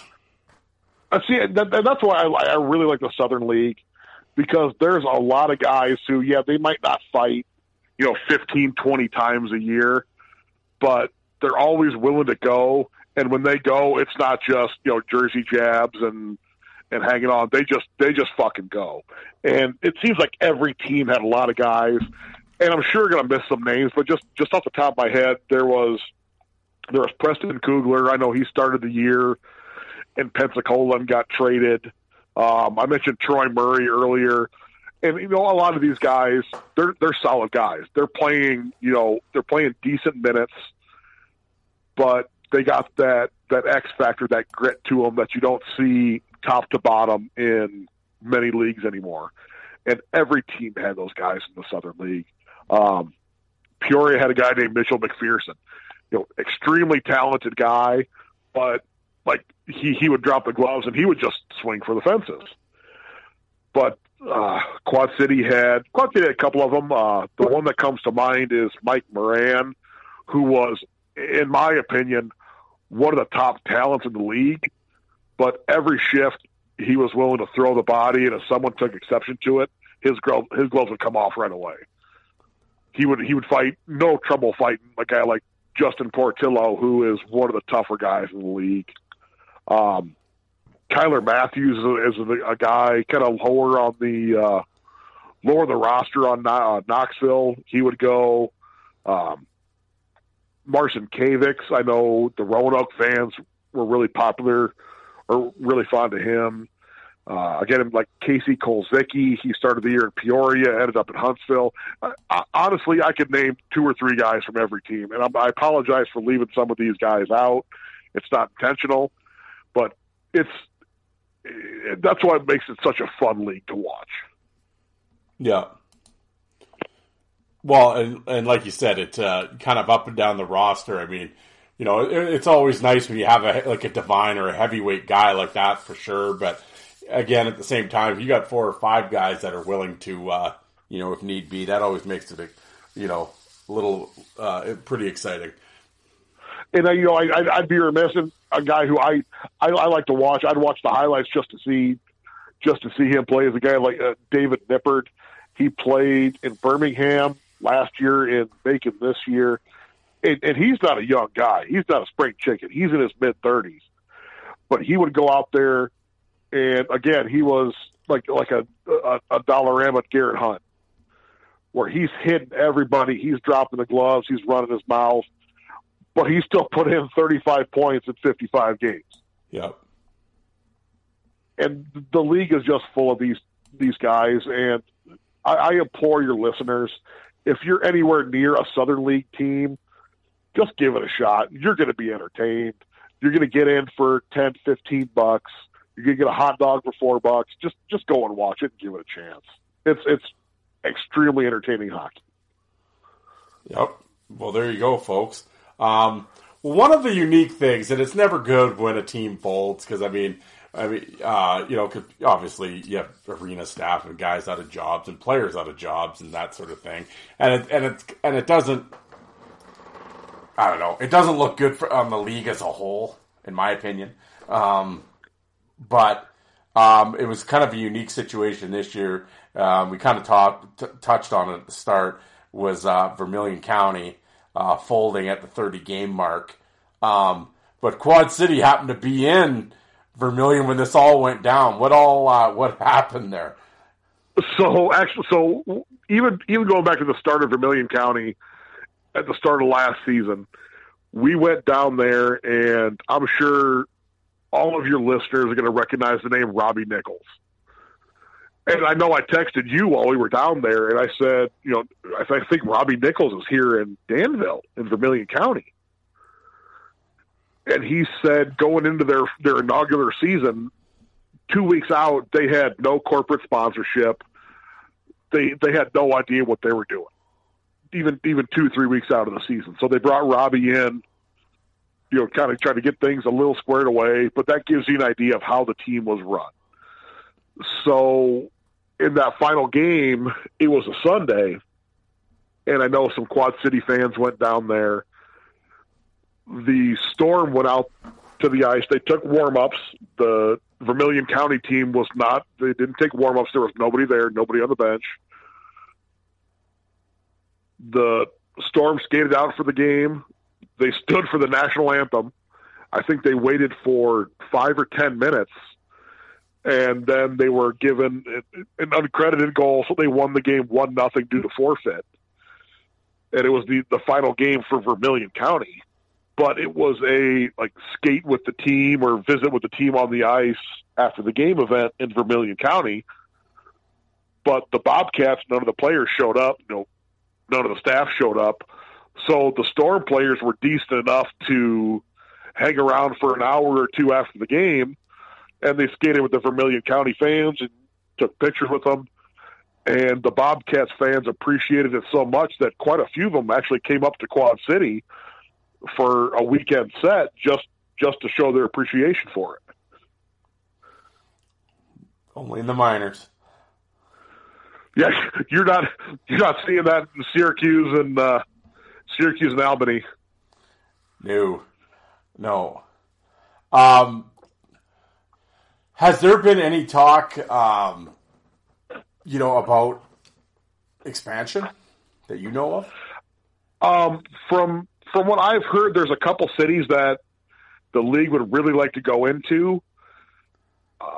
From my perspective, I think it'd be great to kind of pull in a couple more Midwest cities just so teams like Peoria, Quad City, and Evansville aren't on so much of an island. I guess time will tell, but I think it'd be great if they could pull in. I know Indy doesn't always bring in a lot of crowds in the Coast League.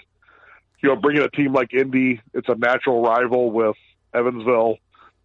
I know Kalamazoo is getting a new arena, so I doubt they're likely to join.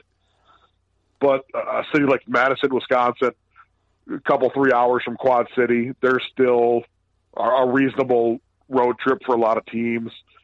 I think there's a lot of cities that have maybe like a junior team, a USHL team, or a Tier 2 or Tier 3 junior team that would be a good fit for the league. But it's also hard to argue against the Federal League when you get a team like Columbus who packs their building for the Federal League team, and their costs of running it are probably half of what a Southern League team would be. Yep. Yeah. Well, and that's the thing. And it's just, there's so much, there's such a battle for the entertainment dollar now. And it's like, I mean, if you're owning a minor league team, you're not doing it for the money. No. Well, how I actually asked somebody in the front office when Pensacola was up here, who your average fan isn't going to, go online and look and see who their tough guys are or who their better players are. The average fan just wants to go and watch hockey. Yeah. How are you going to sell Pensacola to your Quad City fan when they're here 3 games in 3 nights? And realistically, it's 3 games in 48 hours, less than 48 hours, because there's Friday night at 7, Saturday at 7, Sunday at 3 o'clock, we'll say. Yep. by that Sunday game, the building's going to be, I mean, your season ticket holders are going to be there, but your average fan, your walk-up fan isn't going to be there. Yeah. So, I mean, that's why I have so much respect for everybody in the front offices of these teams that work, they grind to get every single possible fan they get. And a lot of times they don't get respect for it. They don't get acknowledged. So it's, I respect the hell out of everybody who's out there, selling Bob's Lawn Service or, Big Al's Burgers, put their logo on the ice just to get fans in the stands and look to pay their players. Yep. Yeah, and that's then just to go back to the players. I mean, Matt, imagine 3 games in 3 nights, like you said, in 48 hours. And I mean, that's and then you got to get on a bus. That's some grinding, man. And yeah, that's imagine playing a game in say Quad City, 3 games in 48 hours, and you got like a 7-hour bus ride on the way back on Sunday afternoon, or a 10 or 12-hour bus ride on the way back Sunday afternoon. Yeah. Well, even waking up in the morning, you're gonna be like, God damn, why am I doing this for $400 a week? Oh yeah, and that's why I always like, even to go back. I mean, for all the guys, I mean, you're all out there getting hit and blocking shots and doing whatever. I mean, it's not good 3 nights, but that's what I always said with the tough guys, especially the minor league guy. Well, any tough guy in any of the leagues, but with the minor league man, like maybe not so much anymore as hockey has changed a little bit, but just back in those old UHL days when those guys had to do that. Oh my God! And you had imagine Thunder Bay coming to Quad City. I mean, Thunder Bay, Ontario. I don't know if many people know it is not a easily accessible city. No. So you get a guy like Kevin Holliday coming down here and fighting, say, 5 times in a 3-game weekend. Yeah. Knowing he's got to sit on that bus with busted up knuckles, a busted up face for 18 hours. I mean, that's why any of these guys. I apologize if I left anybody out. It wasn't intentional, but anybody who plays at this level just deserves so much respect. Yeah. I don't care if you're a fighter, if you're a third line grinder, if you're the top scorer, if you're a 7th D man, backup goalie. I don't care who it is. You're out there putting your body on the line, and you're not going to win a Stanley Cup. You're doing it because you love the game, and you deserve all the respect in the world, man. No, absolutely, and I think we could probably kind of wrap it up on that note. But it's and Alec and I talked about it in the East Coast League one.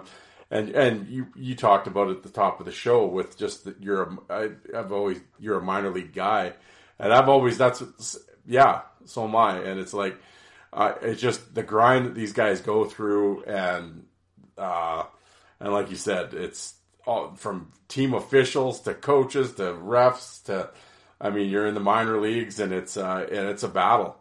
You're not flying first class, and no one's handling your luggage for you, and room service, and I mean, not to say the guys in the NHL haven't earned that and they battled and, all the training and everything too, but there's something to be said about getting on a bus and handing the ice bucket from Thunder Bay to Quad City. That's, with Kerry Toporowski waiting for you.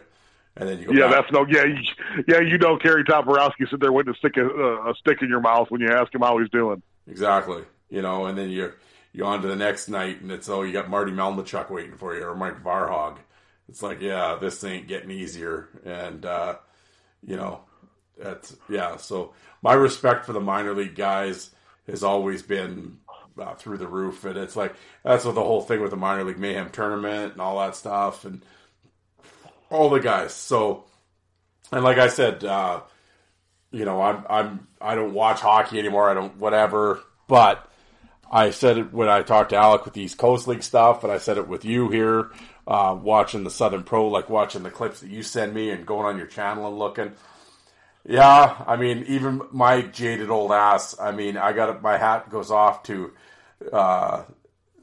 these kids that, they're kids to me, that's for sure, just still throwing down and swinging. I dig it, man. I dig it. Yeah, it's they deserve. I don't care if you like fighting hockey, if you don't like fighting in hockey, if you don't appreciate the physical side of the game, you need to respect these guys. I'll end with one quick little story. A buddy of mine was playing for the Storm. He fought a guy. He's not a scrapper, but he'll fight 2 or 3 times a year. He fought a guy and cut up his knuckles on the other guy's teeth. So I was talking to him after the game, after a jersey auction. I said, there was a guy named Joey Koser who almost lost his arm because he got a staph infection because he got into a fight. And there's a big difference. I mean, there's a chance for that literally every time these guys drop the gloves. Yep. And it's a lot of little things like that people don't necessarily think about. I mean, you can take a puck to the face, take a skate across. There was a Central League Mallards and I want to say Fort Worth Brahmas game where a Brahmas player took a skate across his thigh and it cut his artery. Yep. So just keep that in mind next time you say somebody sucks. Even if he's the 7th defenseman on an SPHL team, he's going out there because he loves the game, putting his body on the line. He deserves your respect. Exactly. And there you have it, folks. That is the Southern Pro League for 22-23 season. And I want to thank you for coming on here. And this certainly won't be the last time you're on the show. But I want to, and thank you for taking the time to upload these Southern Pro League fights, because if you didn't do it, no one else is going to do it. And that's the other thing I always say with these people when you log on to YouTube and stuff. And I don't know, I'm sure you've caught shit from these people that watch this shit for free, but somehow yet still think you owe them something. I know Alec has gotten grief because they sent me screenshots of the comments at these people that they want everything for free. So how has been the reaction to your channel? Honestly, it's mostly awesome. I still get 1 or 2 emails a week, people saying, I really appreciate you doing this. But then you get the guy who's like, well, why don't you have this fight up on a Tuesday? Well, guess what, man? I work a full-time job. I work my ass off. And because, player X and player Y dropped the gloves and fell down, doesn't necessarily mean I'm going to put it up, 3 hours after it happened. Yeah. But, it's something I like to do. I apologize to the people who, subscribe to me. I don't get them up right away. Again, I work my ass off. Alec works his ass off. Darren works his ass off. We have lives. We have families that we got to spend time with too. This is all a labor of love that we do. So just give everybody a little bit of a break. Exactly. Damn it. But so like we said, I will. Well, let me sneak in here at the end here, though, Darren. I appreciate everything you've done. 300 episodes that's a hell of a run, man. And I know you had well over 40 from even before you were on the network. And I know there are a bunch of people out there who appreciate what you do. And you letting me be on your 300 episode, it's a pretty big deal, man. So thank you for everything you do. Thank you to all your guests who have taken the time to be on here.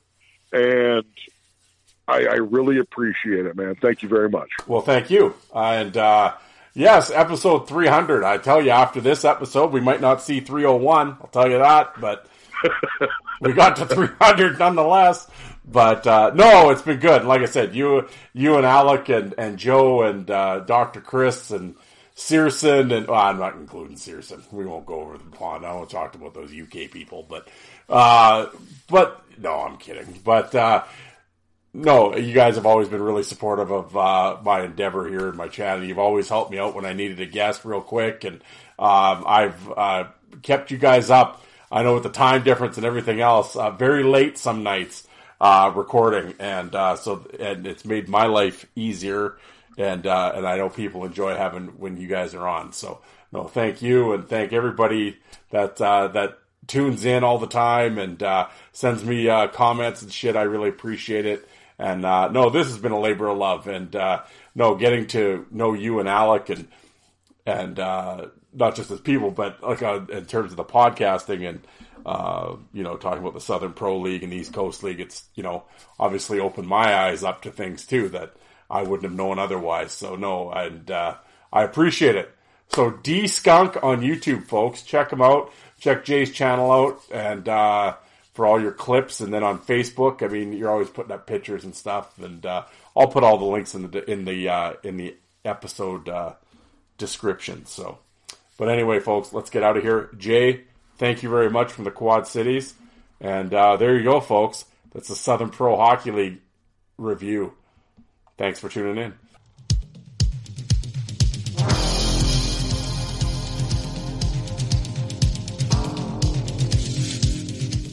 And you people that don't like fighting, how many of you did you walk out and get a coffee while that was on?